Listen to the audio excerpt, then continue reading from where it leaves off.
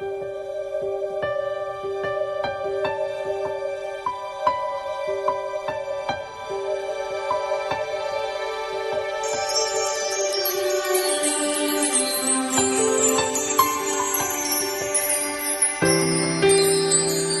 morning. We were worshiping earlier this morning. I felt a real quickening when we were singing those words, Adonai, Adonai. Every knee will bow, every tongue confess that you are Lord of all the earth. The earth is the Lord's and the fullness thereof. My friend, everything is His. Everything is His. You are His.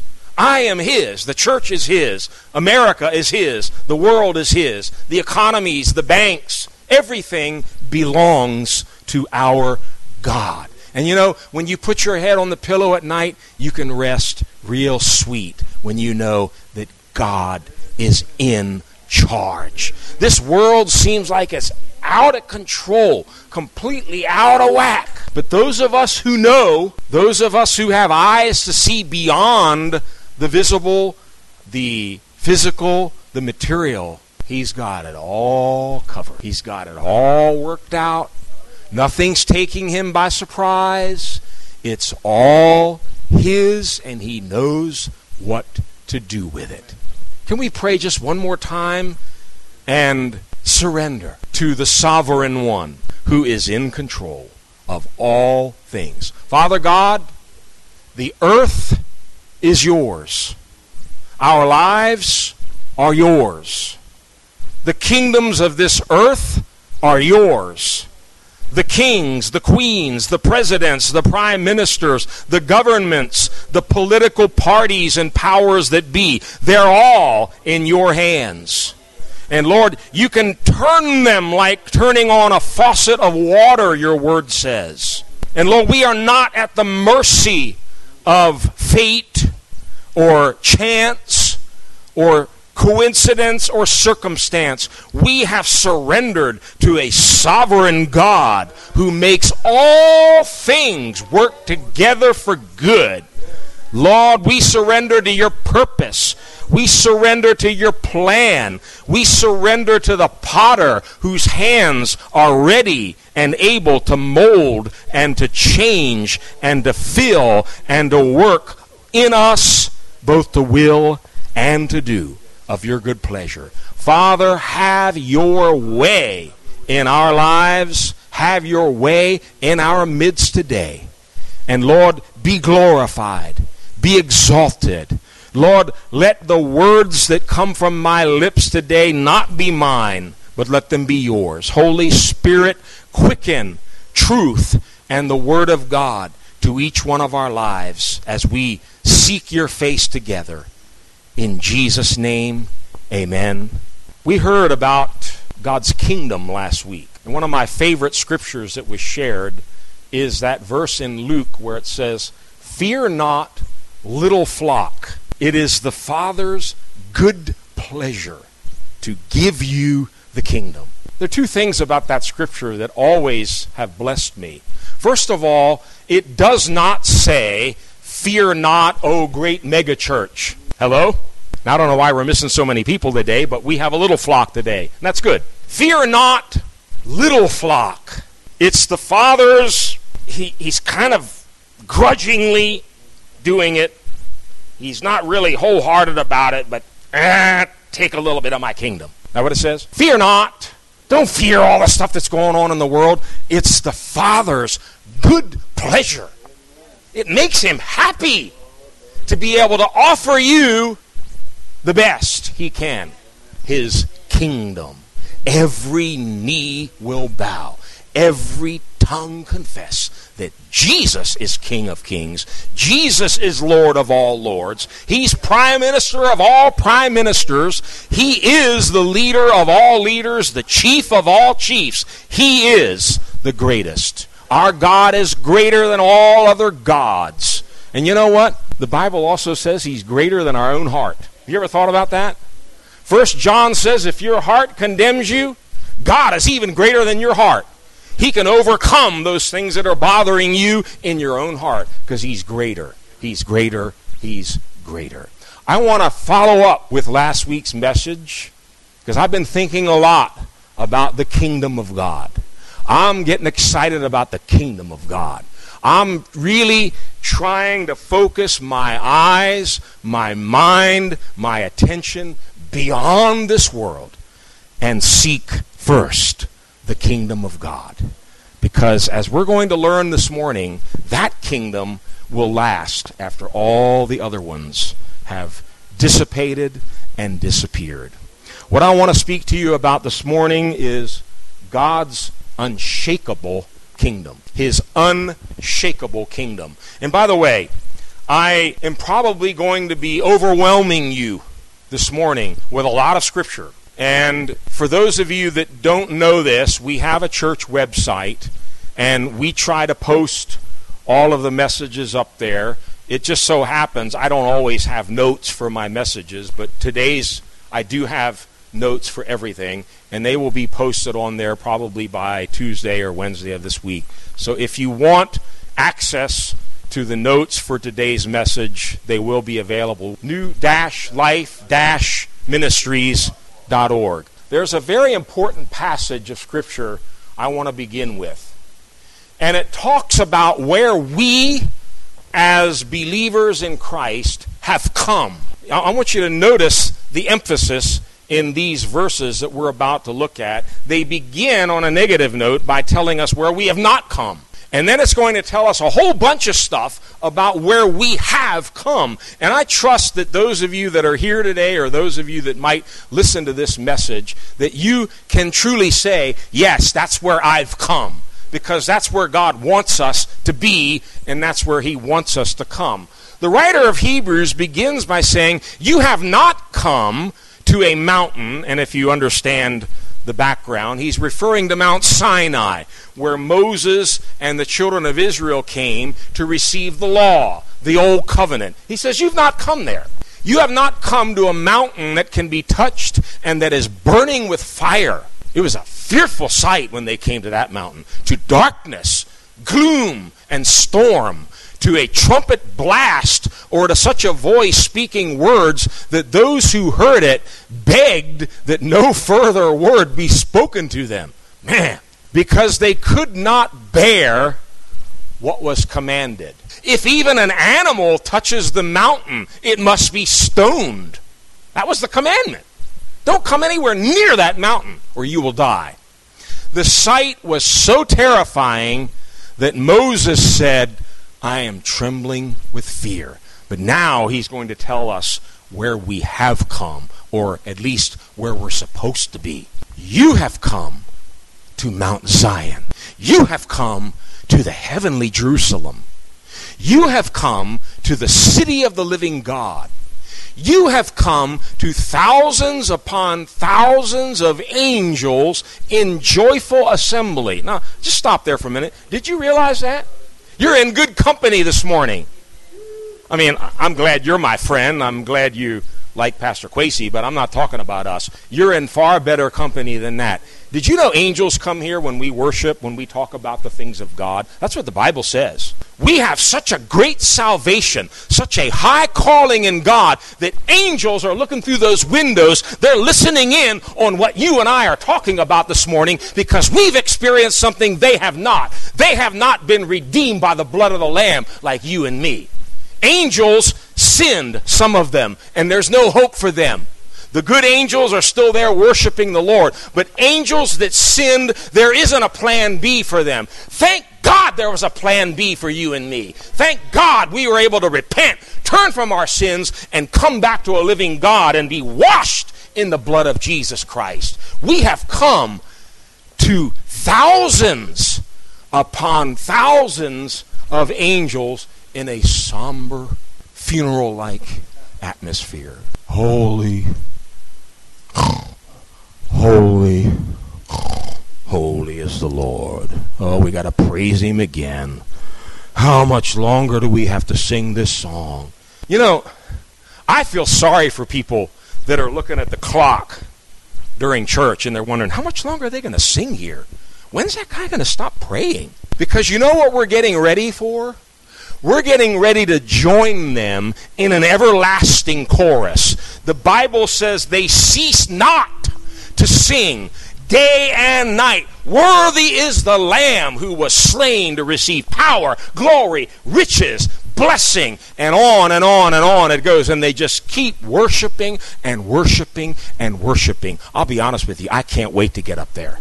I can't wait. Because I don't have enough strength in my physical being to do that. But I'm about to get a new body. You're about to get a new body. And we're going to be able to join them in joyful song for eternity. That's where we've come. But he's got more. We've also come to the church of the firstborn, whose names are written in heaven. You have come to God, the judge of all men, to the spirits of righteous men made perfect. And now it gets really good. You've come to Jesus, the mediator of a new covenant, not the old one they got at Mount Sinai where everybody was trembling and afraid. Now you've come to a new covenant and to the sprinkled blood that speaks a better word than the blood of Abel. Okay? That's where we've come. But he's not done yet. He's about to share something very important based on all that we now know about where we are, where we have come. Listen to this. See to it that you do not refuse him who speaks. I think we all understand here, God speaks. Do you know God's not done speaking yet? He's still speaking. Don't refuse him when he speaks. If they did not escape when they refused him who warned them on earth, he's referring back to the old covenant times. And let me tell you something, they didn't escape when they messed around in the Old Testament. They just didn't escape. And we might say, whew, thank God we're under grace now. We can screw up, we can sin, we can be carnal and worldly, and God's just going to look the other way. If you're at all familiar with the book of Hebrews, that is opposite to what the Word of God teaches. If they did not escape when they refused him who warned them on earth, how much less will we, Christians, who have come to Mount Zion, to the heavenly Jerusalem, to Jesus, and to the blood of the covenant, how much less if we now turn away from him? Who does what? Please note this word. Who does what? I would be very clear with you this morning. If you are hearing the voice of God in these times in which we live, of course, God is encouraging you. God is speaking peace. He's speaking hope. He's speaking comfort. He's speaking to you about how much he loves you. But I guarantee you, intermingled, there is warning that you are hearing from God. Do I have an amen in here? God is warning us in these last days. And we don't like warnings. We don't like people messing with us. We don't like people telling us we need to change course or what we're doing might be harmful or dangerous to ourselves or to others. But sometimes we need to be warned. And I believe God is warning us in these times in which we live. Now, you know, some years ago, when I first started out my ministry, I spent 6 months in India. And actually 4 months I lived in a missionary training center in Madras, India, where there were more than 100 young trainees who were preparing for full-time ministry and missionary work. It was a very regimented, disciplined kind of an environment, and our day started at 4 a.m. every day, 7 days a week. 4 a.m., prayer. 6 a.m., more prayer. 8:30, more prayer and Bible study. Then evening prayer. Then there were all-night prayer chains. You were lucky if you got in 4 hours of sleep a day. Lucky. But you know, there was one man, his sole job was to go around every morning at about 10 minutes of 4 with this big drum. And he'd go, boom, boom, boom, boom. And I'd hear that drum and I'd go, oh, God, shut him up. Shut him up. Tell that man to shut up, Lord. I don't want to get up yet. But that was his job, to wake everybody up to come for prayer. You know, in the last few years, I think I'm settling in to maybe a change in my calling. I believe God has made me that drum guy to go around waking people up. Keep banging the drum, keep sounding the warning, keep alerting people. It's time to wake up. It's time to get up. It's time to open your eyes. And I make no apologies for that. I will do what God tells me to do. And I am hearing loud and clear in these days a warning from heaven, an alarm from heaven for the church. Wake up. This is a wake-up call. This is a wake-up call. He's saying, don't turn away now from him who is warning you. What's he warning us about? At that time, his voice shook the earth. But now he has promised, once more, I will shake not only the earth, but also the heavens. The words once more indicate the removing of what can be shaken. Well, what can be shaken? We don't have to guess. He tells us. Created things. My friend, God is warning us. He is telling us very clearly through his prophets that in these last days, every, all created things, institutions, things are going to shake. And he has a reason for doing it. He's not just a mean old God that likes to shake everything up. What does it say? He's going to shake everything so it will be removed. God is slowly about removing created things so that what cannot be shaken may remain. And let me just give you a little side note. This is what's going on in your life and in my life. When we feel shakings in our lives, our first reaction is to panic. It's to fear. It's to worry. It's to grab onto things and to try to take control. When in actuality, what God is trying to do is shake out all of those things that are not going to remain so that your life will be based more and more on things that are going to remain. May God give us eyes to see things the way God sees them. May God give us an eternal perspective. The Bible says, set your heart, set your eyes, set your affection on things above, not on the things of this earth. And if you're looking at the things on the earth, you're going to see them doing one thing. You're going to see them shaking.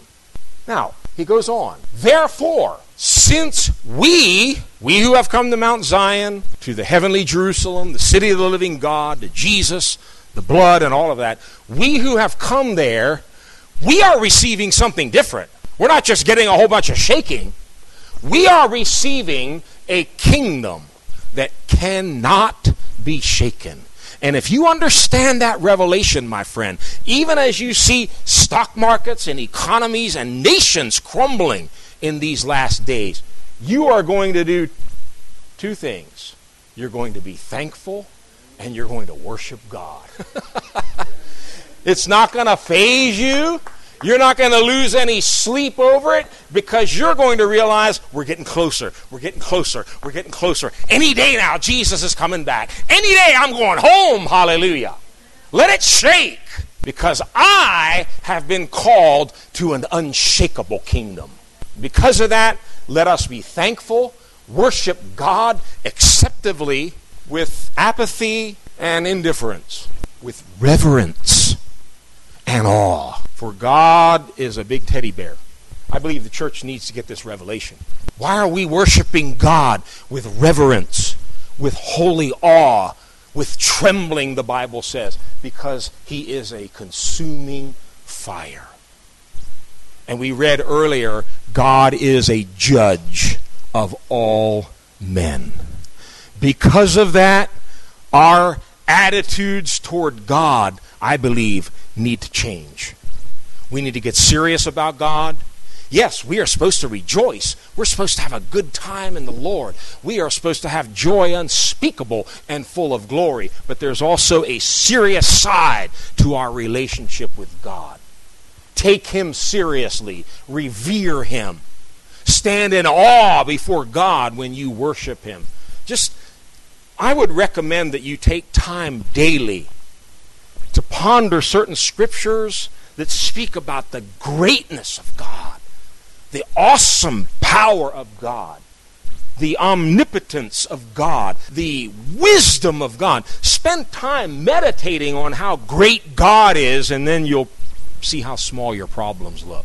And you'll be able to worship him in awe. This passage about shaking is actually quoted from the Old Testament.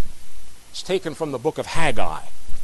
And the original quote in Haggai has some other pieces that aren't quoted in Hebrews, because they really weren't what the writer of Hebrews was trying to share in that particular moment. But we need to look at the full prophecy, because I believe you will see here, this is a last days prophecy. This is for our time. And here's the full quote. This is what the Lord Almighty says. In a little while, I will once more shake the heavens and the earth, the sea and the dry land. Now, what I've highlighted there is not quoted in Hebrews. I will shake what? I will shake all nations. Except, of course, the U.S. Because we're God's favorite pet, right? U.S. is exempt. Because we're a Christian nation, or so they say.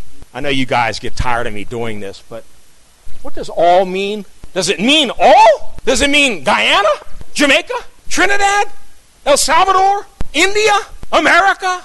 And what does it say? I will shake all nations. And then something good happens. And the desire of all nations will come. And I will fill this house with glory, says the Lord Almighty. Who's the desire of all nations? We understand, and most Bible scholars understand, this is a reference to the Messiah.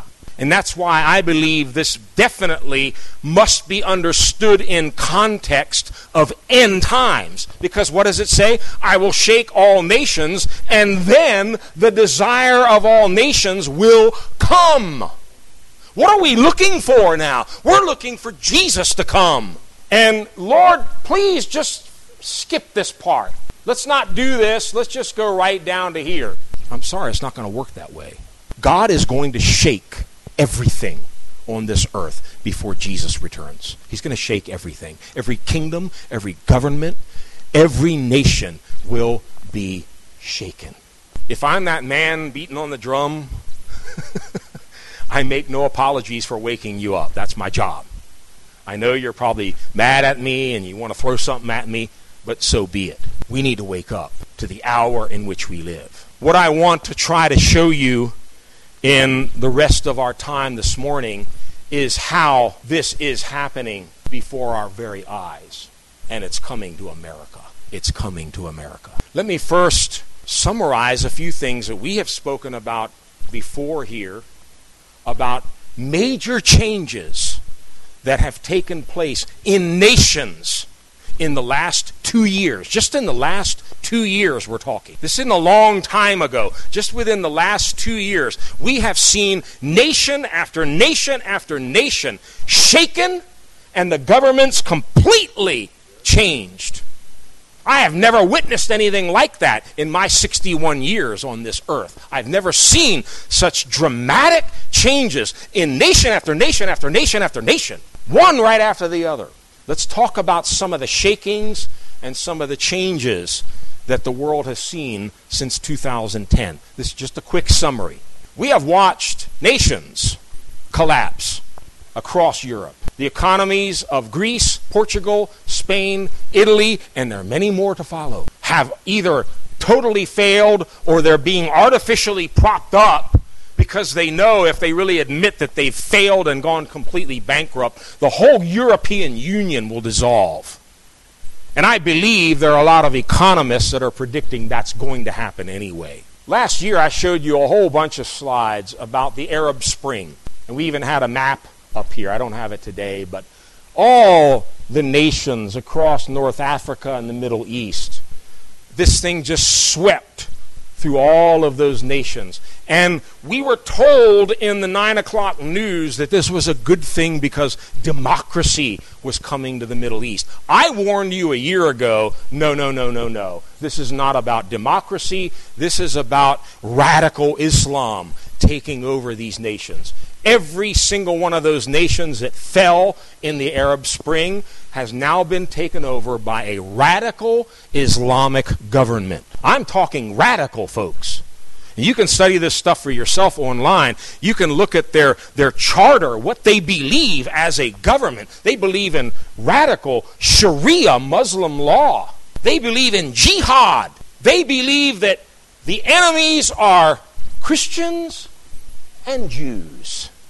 We are the enemy. That's what's happened all across North Africa and the Middle East. And of course, if you watch any news, you've heard all of these nations mentioned in the nightly news for the last 2 weeks because the whole region has erupted in more violence and protests. We'll talk more about that in a minute. Egypt, Libya, Tunisia, Yemen, all replaced now with radical Islamic governments. Coincidence? Or Haggai 2, verse 7, being fulfilled? I prefer to think it's Haggai. We're now seeing what experts are calling not the Arab Spring, but the follow-up. They're calling it an Islamic winter. And if you paid any attention to the news this past week or two, you would have seen violent anti-American protests. I'm not talking about 10 people.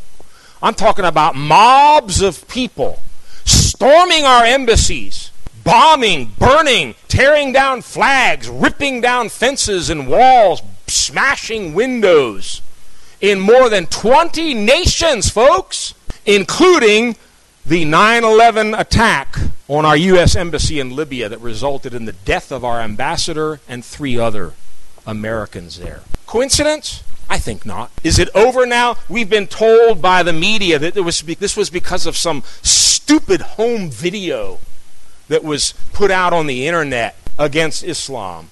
Friends, don't believe this foolishness. This isn't about a video. This is about their charter, their decree. This is their purpose. It's to subdue the world. And they will not be afraid to use violence. This is the change that we're seeing. Nation after nation after nation. 20 nations. We witnessed this past week. This may sound kind of negative, but I believe if you know anything about history, you would have to admit that this statement is true. What we are seeing before our very eyes is the weakening and decline of Western civilization. I'm talking about the U.S., I'm talking about Europe, I'm including Britain in there. These nations are weakening and declining, both economically, morally, militarily, while there's a major rise and ascendancy of radical Islam across the world. Make no mistake, these radical governments, they share 2 things in common. Their hatred for the U.S., which they call the Great Satan. They may not be totally off on that one, but we'll debate that another time. Hatred of the U.S., the Great Satan, and hatred of Israel, the Little Satan. That's their common denominator. They all hate Israel. They all hate Israel. Isn't that strange? Because God loves Israel. They hate Jerusalem. God loves Jerusalem. If you pay any attention to the news, you're hearing about this just about every day, every night in the news. Iran, which is run by a madman. He is determined to wipe Israel off the map. He can't stand to see that name on the world map. He wants to destroy Israel. And they are racing toward having nuclear bombs that they can use not only against Israel, the little Satan, but hopefully they can build one big enough that'll reach here. The Prime Minister of Israel, Benjamin Netanyahu, has been speaking out more and more in the last week or two about the urgency to do something about Iran's development of nuclear weapons because they want to use them on Israel. I've been telling you all for years, keep your eyes on Israel. Have I not? Keep your eyes on Israel. That's the ball. That'll tell you what's going on and where we are in the end times timetable. Netanyahu has been begging for help from the U.S. and from the world to do something about this threat in Iran, which they've been very open about it. They want to destroy Israel. And here's a quote that came out just this past week from Netanyahu. It shows you his frustration that he realizes they're edging closer and closer to being able to bomb Israel, and nobody wants them to do anything about it. And he's been very clear, if no one helps us, we will defend ourselves. You know, you got to respect the Israelis. They don't care if anybody stands with them or not. They're going to stand up for themselves. They have made it very clear, never again will we have a Holocaust. Never again. We will go down fighting. So here's what he said this past week. Those in the international community who refuse to put red lines before Iran don't have a moral right to place a red light before Israel. In other words, don't try to stop us. We're going in. We're not going to wait till they bomb us. We'll go in first and deal with this threat. Now, here's what they're saying. Muslims throughout the Middle East are warning that if Israel does that, it will cause a world war to erupt, where all of the Arab Muslim nations will come together with their common hatred for Israel. And Israel will be completely wiped out. Oh, really? Oh, really? I was speaking with a Jewish man yesterday. We talk often about these things. And I said, I mean, you realize what's going on in Iran? And he knows very well what's going on. He understands Netanyahu's frustration and how he must do something soon because they're very, very close now to having a fully developed nuclear weapon. I read this clip for him from the news about how the Muslims are warning if Israel dares to do that, they will all rise up and wipe Israel out. I said, what do you think about that? He says, I don't know. There's a whole lot of them and just a few of us in Israel. I said, let me help you. I just happen to have a scripture ready that I'm using in my sermon tomorrow. This is the word of the Lord concerning Israel. I am going to make Jerusalem a cup that sends all the surrounding peoples reeling.